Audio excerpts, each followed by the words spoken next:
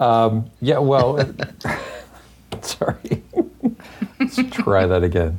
There's going to be a lot of editing of this episode. No kidding. This could be rough. Okay, sorry. Where was I? What did you ask me again? How are you doing? Oh.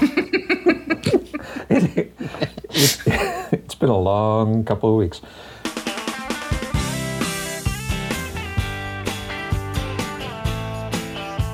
Welcome to the Geek in Review, the podcast focused on innovative and creative ideas in the legal industry. I'm Marlene Gaybauer. And I'm Greg Lambert. We talk about startups and product launches with a couple of friends of ours on this episode.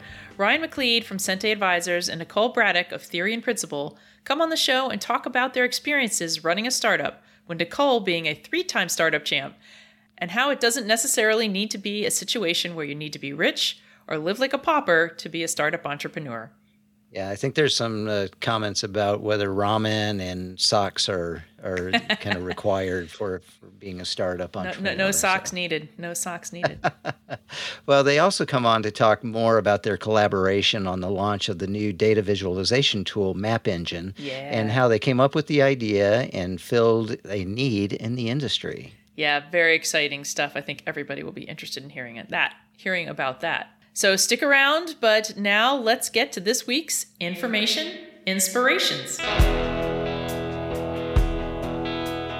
All right, Marlene. Well, mine is, and I think we both have a Bloomberg Law inspiration this week, which is interesting. Bloomberg's hot. Mine is on Bloomberg developing this diversity, equity, and inclusion, or DEI framework, with the objective to create a baseline threshold of diversity among U.S.-based law firms and to show how these firms are meeting the DEI requirement.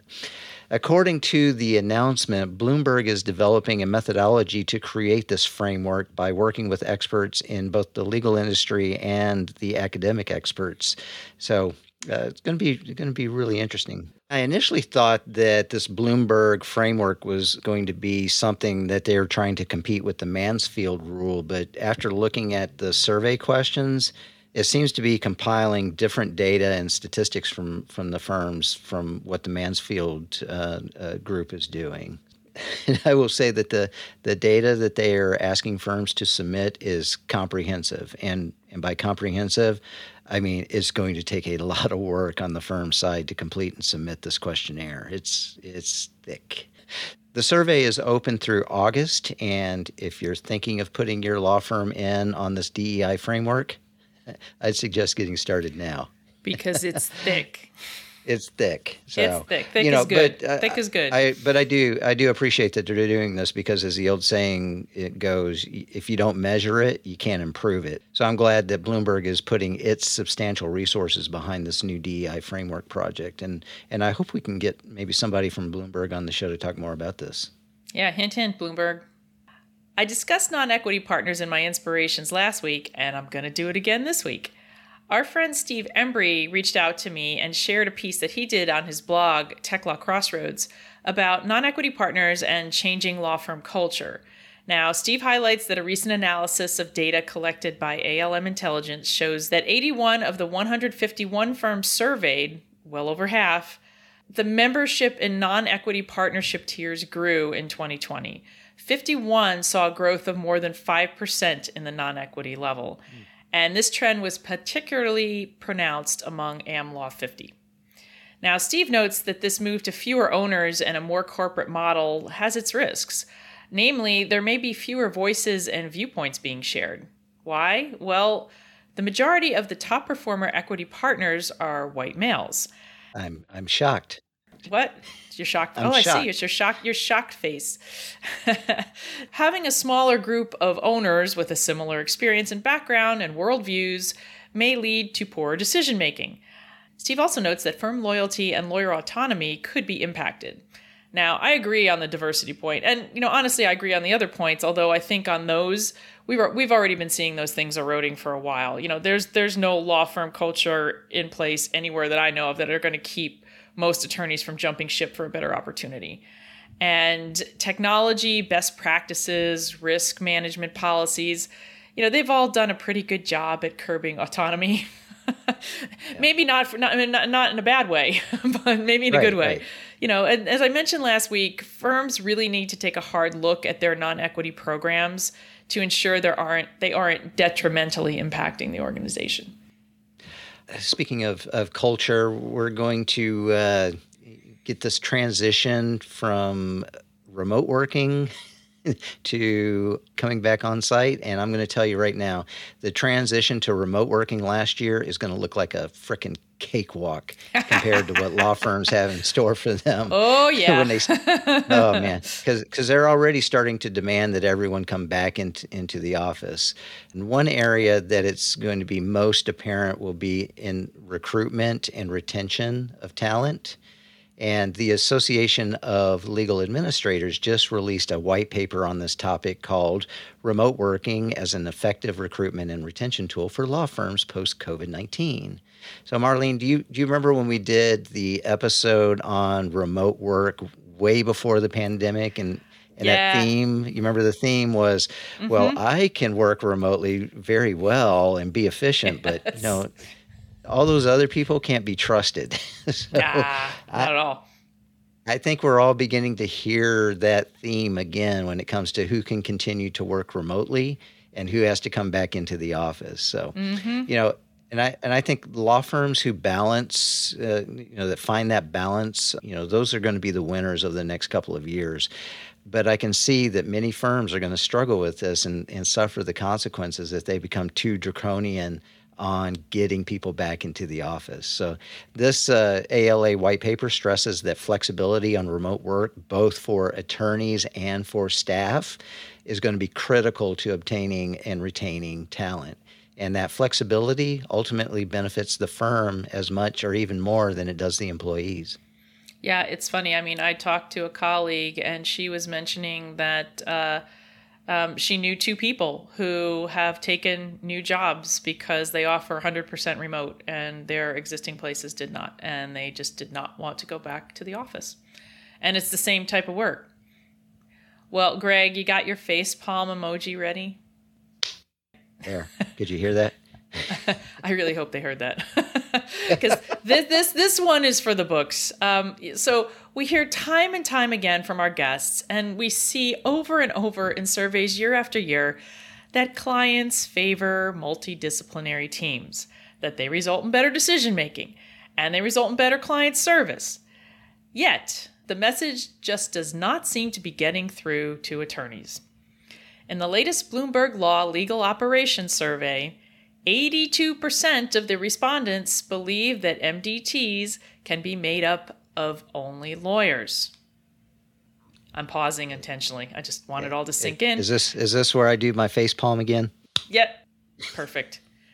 Okay. So many of the respondents justify lawyer-only MTDs through reasoning that lawyers in different practice areas at different seniority levels or from other firms can make a team multidisciplinary. All right, fair. Okay, that's true. You can bring all of those types of folks in. But I think next year Bloomberg Law should make definitions very clear, because that definition of multidisciplinary is not the common one. Right. A traditional composition of an MDT usually includes a group with diverse professional backgrounds and skills working together to solve a problem. So people with different skills who offer diverse perspectives on business solutions like project management and technology are working with legal experts to solve client or internal problems. Now, respondents did note several purposes for MDTs: strategic planning, process improvement, technology vetting, marketing, and spending. Yet, many seem to think that the professionals who actually handle that sort of work for their firms day in and day out won't have any valuable contributions to the conversation. The Bloomberg article offers some suggestions, but they're pretty obvious, and I just am so disheartened I don't want to even go into them, Greg. I feel like so many are still missing the clear message and not adjusting to it. Yeah, well, and I think one of the things, maybe the parallel that we could use is it's like the old game of telephone. where you whisper something in somebody's ear and then it goes around and then comes back to you, and it's the same thing. Instead of having the experts in the room to talk about the technology, to talk about the project management, to talk about the process improvement, they are being told later by whoever was in the room, okay, here's what the client wants. And you're playing that game of telephone. Is that really what the client wants? What if I have follow-up questions for that? And I've seen some firms who are much more at ease of getting people who are not the practicing attorneys for the firm, not in the room with them, in order to have those conversations. And it just it just makes things go a lot smoother, and it makes a difference. So.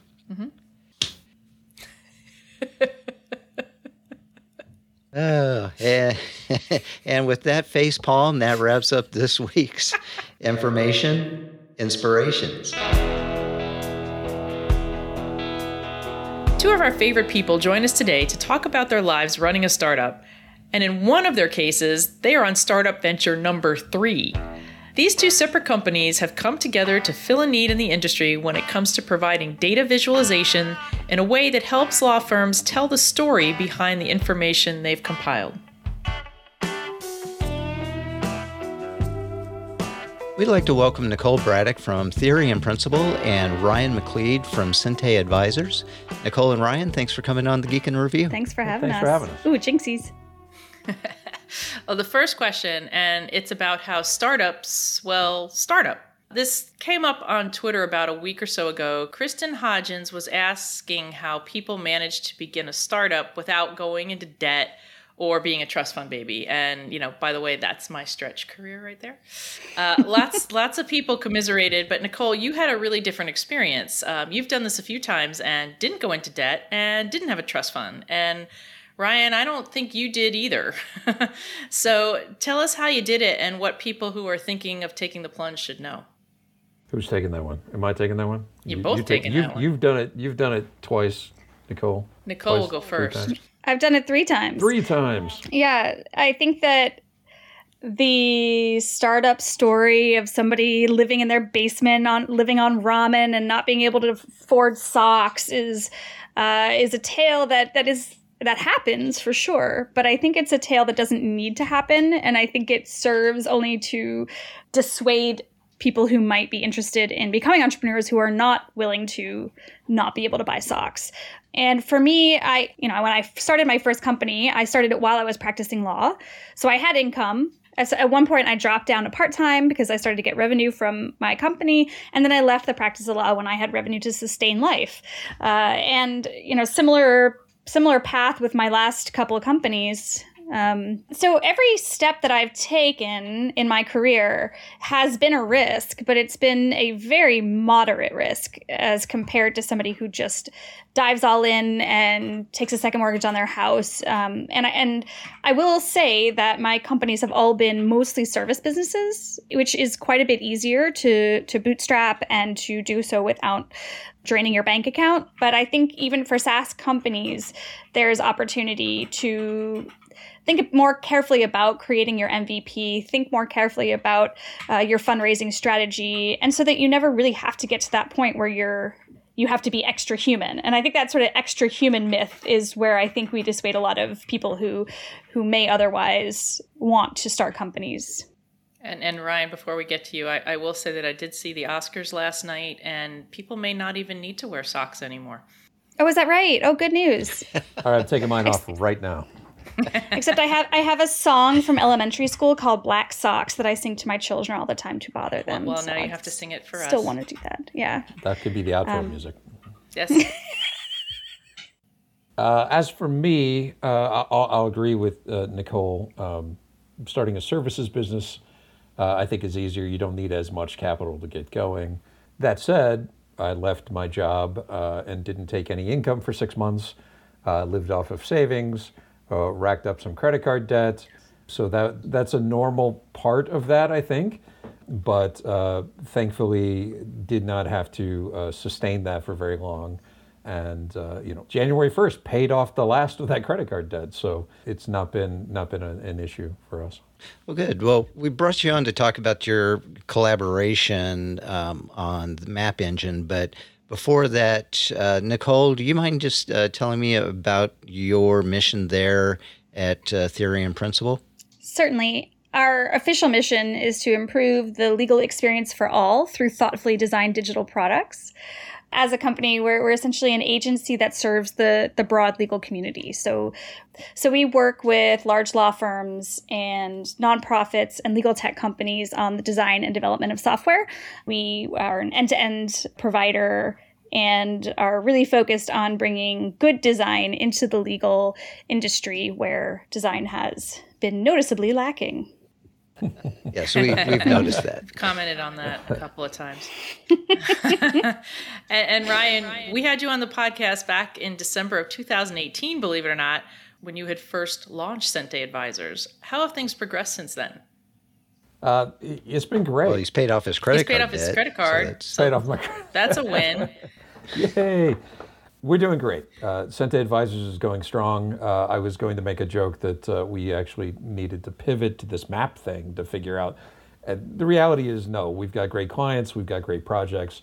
Everything's going very well. And this was an opportunity that we were excited about. It wasn't necessarily something that we planned from the beginning, but we recognized that we had an opportunity to identify needs in the market, given specifically the kind of work that we do. So how did this collaboration come about? I know you guys know each other way back, but how did the idea spring? Well, we've known each other for many years now and never really had an opportunity to work together. Part of what Sente Advisors does is technology evaluation for our clients. So they come to us with a problem. We'll look at what are the tools that are in the market that they could use to solve this problem. And we had a couple of clients that came to us with the need to map jurisdictional information, specifically around COVID, primarily last summer.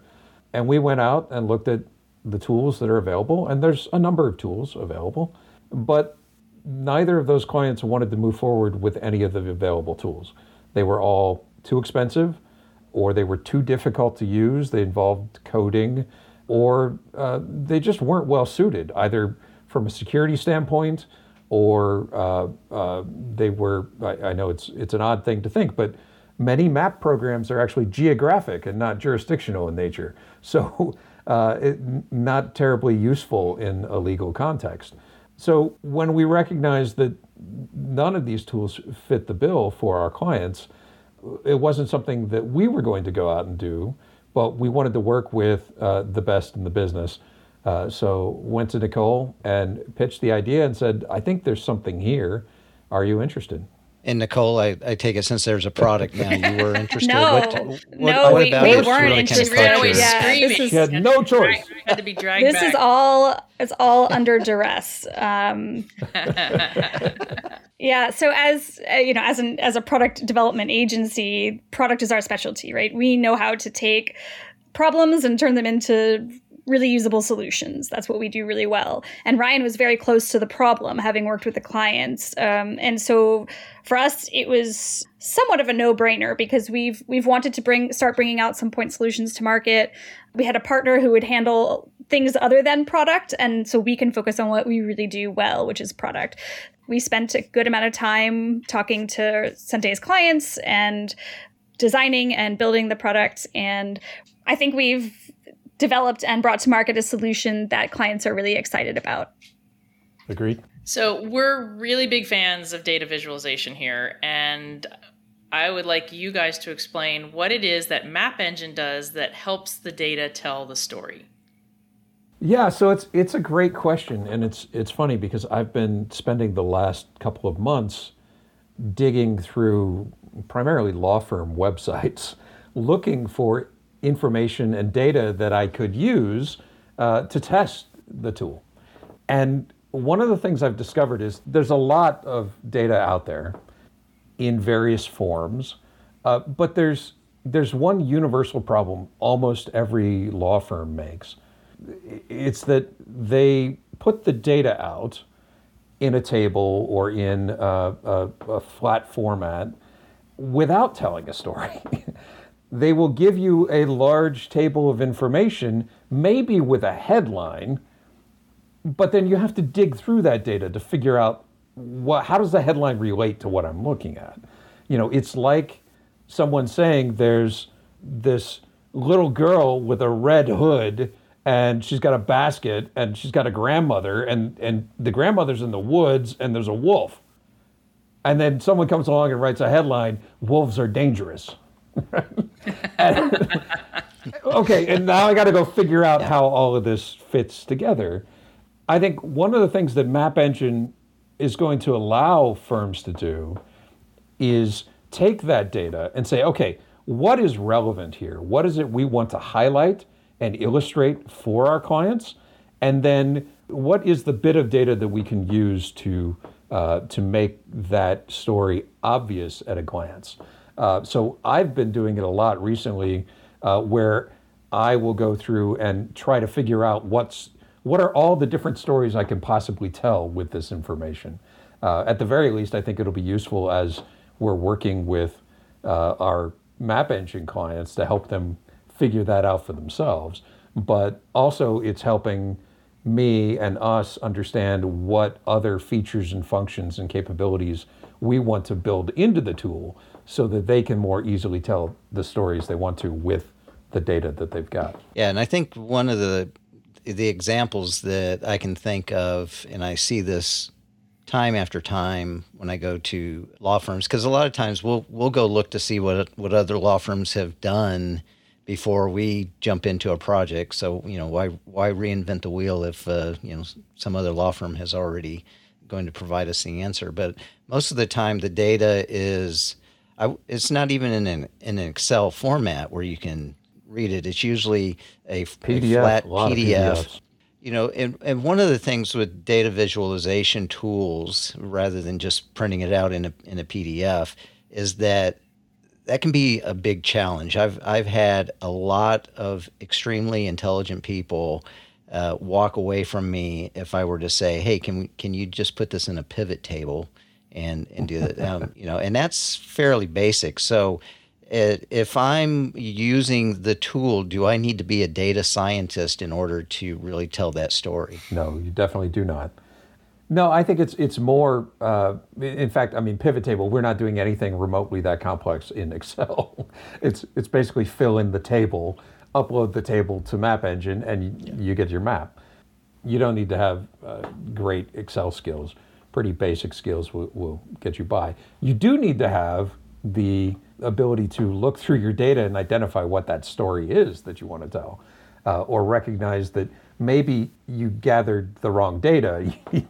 You need to get the right data in order to tell the story that you want to tell. You have to know what data to use. Right, exactly.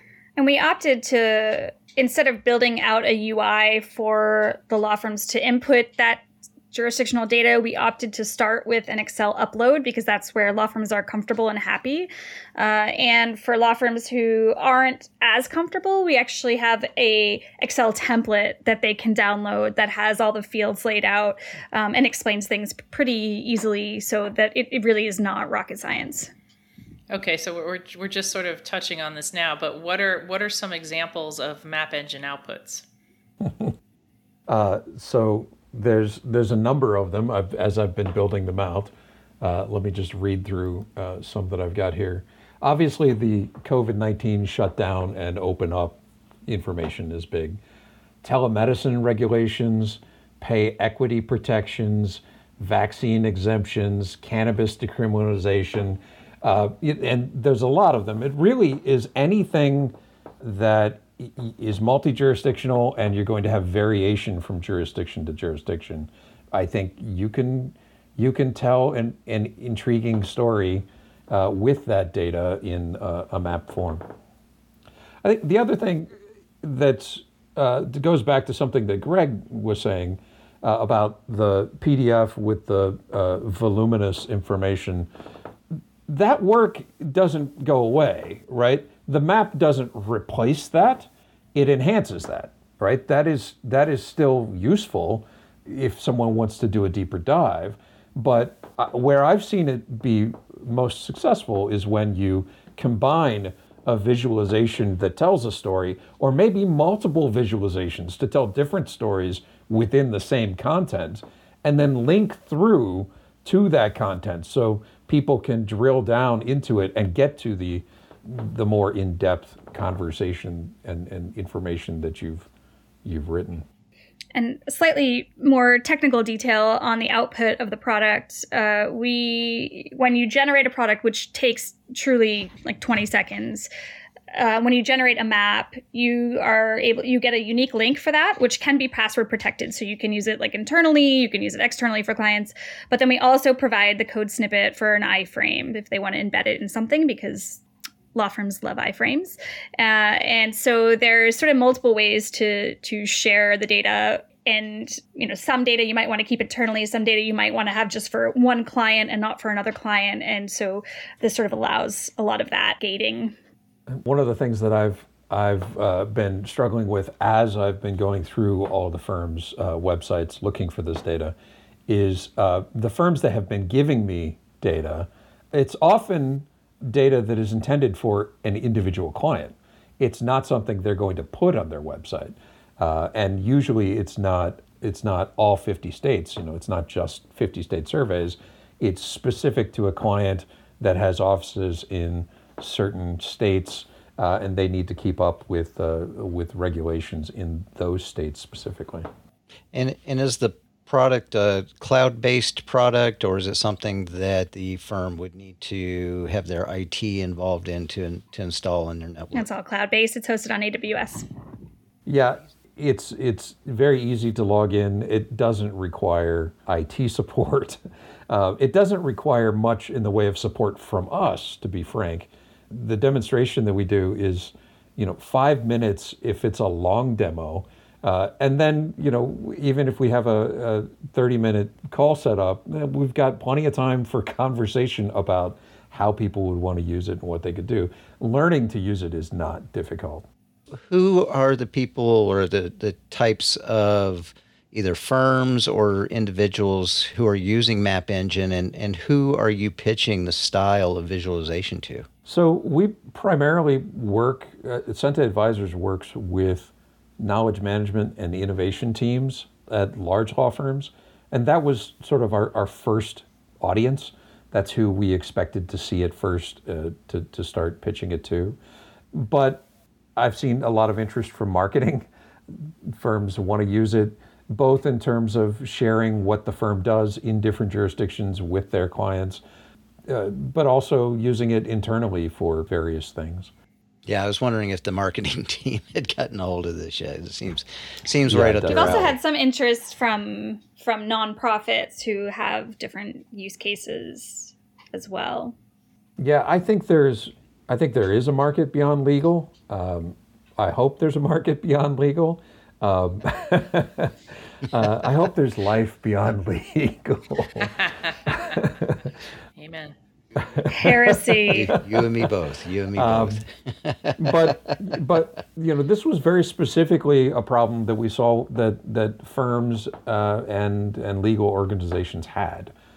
So we set out first to solve their problem, and the hope is we will meet with other people in other industries that have a similar type of problem, and hopefully we can solve that as well. I have had calls and emails from other industries. A couple of alcohol companies have called, very interested in using maps to make sure people within their companies know what is allowed and isn't allowed in different jurisdictions. Very interesting. All right, so again, we're talking about some potential opportunities outside legal. So what's next for both Map Engine and your individual companies? In our near future pipeline, we want to add maps of other jurisdictions, other regions, so Canadian provinces, European countries, and thinking about things like federal district courts, U.S. federal district courts, and federal circuit courts. We are sort of relying on feedback from our users to tell us sort of what we should be focusing on feature-wise for the product in the near future. We have a number of requests that we're going to be sort of chipping through based on a priority basis and how important it is for the users. Continuing to improve the product, expand the offering, as well as gaining new clients from App Engine. I don't know if, Ryan, you want to add anything to that before I talk about theory and principle. So I think one of the things that we've discovered throughout our beta test and through a lot of the work that I've been doing is that telling that story sometimes requires multiple maps. So we've got a number of users asking for different ways to group their maps or combine their maps or share their maps as a suite. So figuring out how we can do that, how we can use the mapping tool to tell different stories with data, I think is going to be core as we move forward. So Nicole, what about theory and principle?